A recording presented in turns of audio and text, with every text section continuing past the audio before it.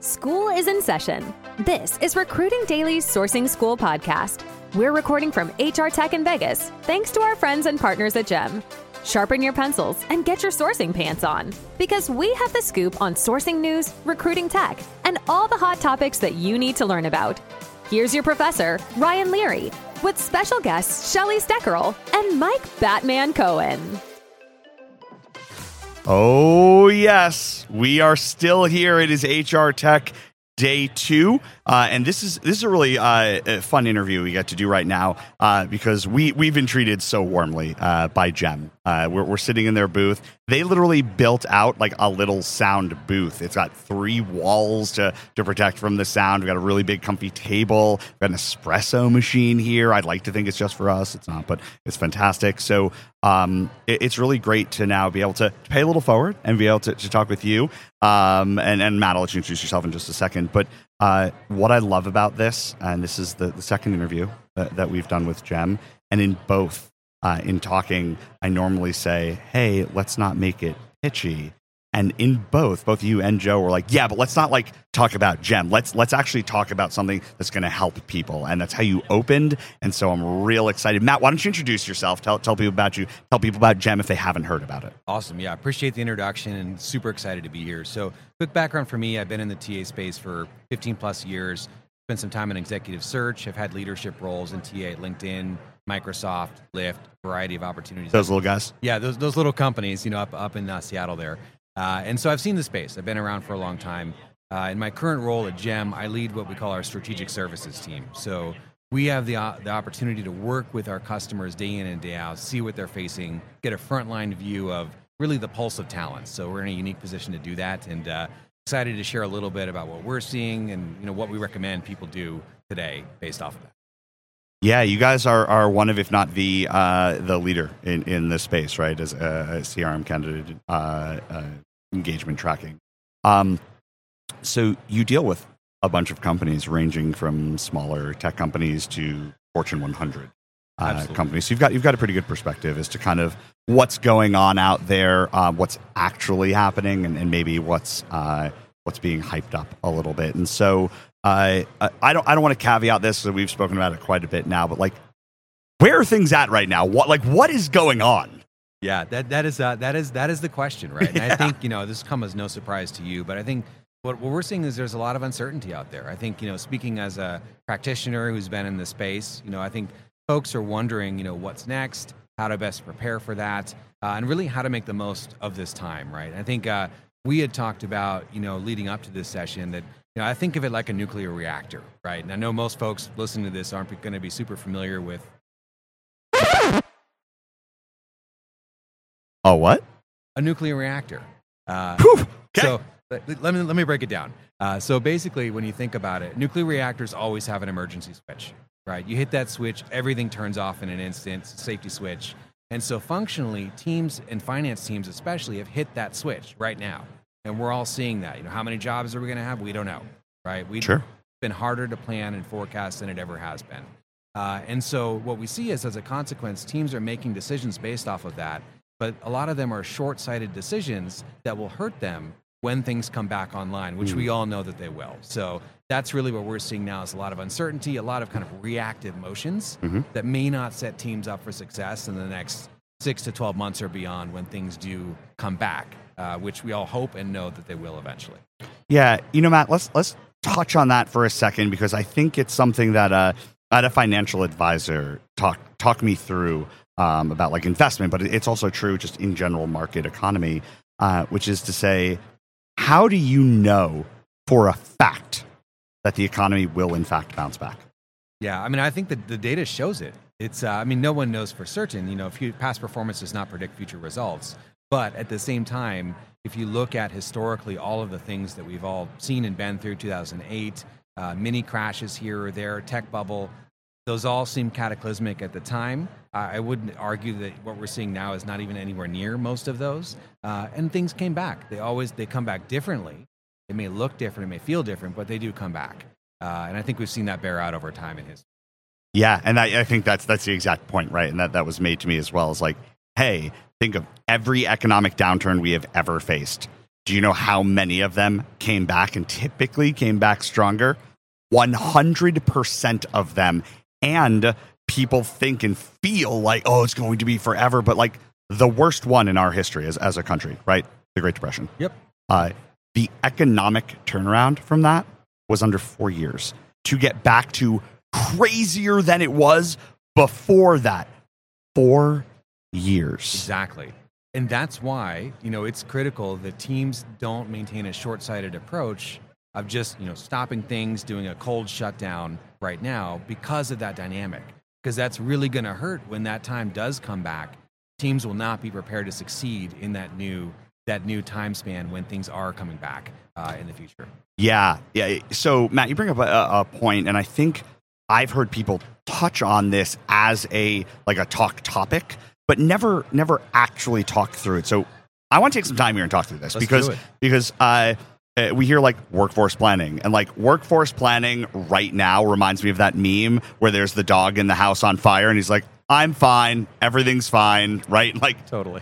We don't know, right? I'm facing it with my own company. I'm sure you guys are having similar conversations internally about okay, do I hire somebody? Do I not? What do I do right now? And everybody says, hey, plan for the future, be mindful, but have to still take steps forward. What does it actually mean, right? Why is that actually important? And then what does it look like tactically? What does that look like? Yeah, that's a great question. And I'm a big favor of breaking it down tactically. Let's make it actionable for folks.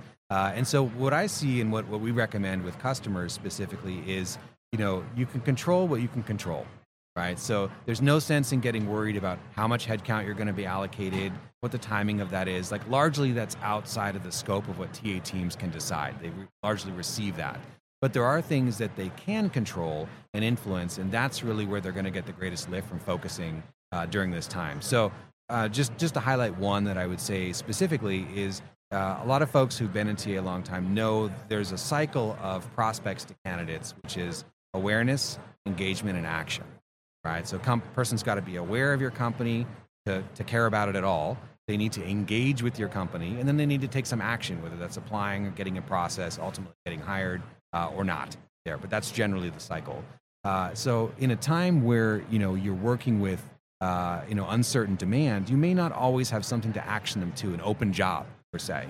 And so what we're seeing is the smarter companies are investing more in awareness currently and less on the action piece there. Yeah. So you made a statement, and now we need to validate this statement, which was you can't stop hiring, you can't stand still, you can't have the nuclear reactor come back online because there's a warm up period, right? Tell me about why, right? Why can't I'm a company, I'm a tech company, I'm a whatever company, automobile company, CPG company. Why not? Why can't I take a pause and stay here and monitor the industry, and then when I see things starting to pick back up again, then start doing my hiring? That makes logical sense, right? It can. I think I've seen also that not work out so well in many cases. And this is from Tell previous me more. examples. Yeah. So I think let's paint a picture of what a cold shutdown looks like in TA, right? So you see, headcount get closed off. You see teams get riffed, right? So they get, laid off, and then you have a skeleton crew that's kind of manning the ship, so to speak, during that time. And they're not doing outbounds. They're relying on inbound. They're, just parsing through applications that come in. They're not proactively generating that awareness. So that tapers off over time. You got to invest in that. It's a habit, right? And if you lose that investment and 9 months later your CFO says, hey, we're hiring again, where are the sourcers? They're not on that team. Where's the awareness? You got to build it from a lower base. That takes time. So that's that cold restart period we talk about of anywhere from 3 to 6 months from a new demand coming in to actually being able to deliver on that. A lot of teams scramble on that dynamic. It's a very tough time internally for teams. So by being smart and investing now in that awareness, you can have a smoother transition to that new demand in the future, right? Versus that zigzag up and down that's very jarring for teams. Yeah. Yes. So a couple things kind of came to mind on this, right? I was having a conversation yesterday, and they brought up this idea that like most companies now are tech companies, right? And we talked about this, and it's like, oh, you're like, well, what about the automotive industry? Kind of a tech company. Everybody's trying to make the electric vehicles, autonomous driving vehicle, right? And it's like, well, what about CPG? Well, now you're looking at people who are dealing with delivery and on-demand timing, right? Just in time. So in tech, right? And I want to hear what you're seeing on this. My belief is that you only have two options as a tech company, which is to trend up or trend down. There is no plateau because it's not the market alone that you're keeping pace with. It's technology itself, which doesn't stop. 100%. Yeah, I fully agree with that. And I think, I love how you outlined that into two camps of, tech companies and let's say aspiring tech companies. They want to figure out what the tech angle is there. And I think that dynamic applies even more to those companies because they're having to reformat their employee value propositions. They're not known as tech companies.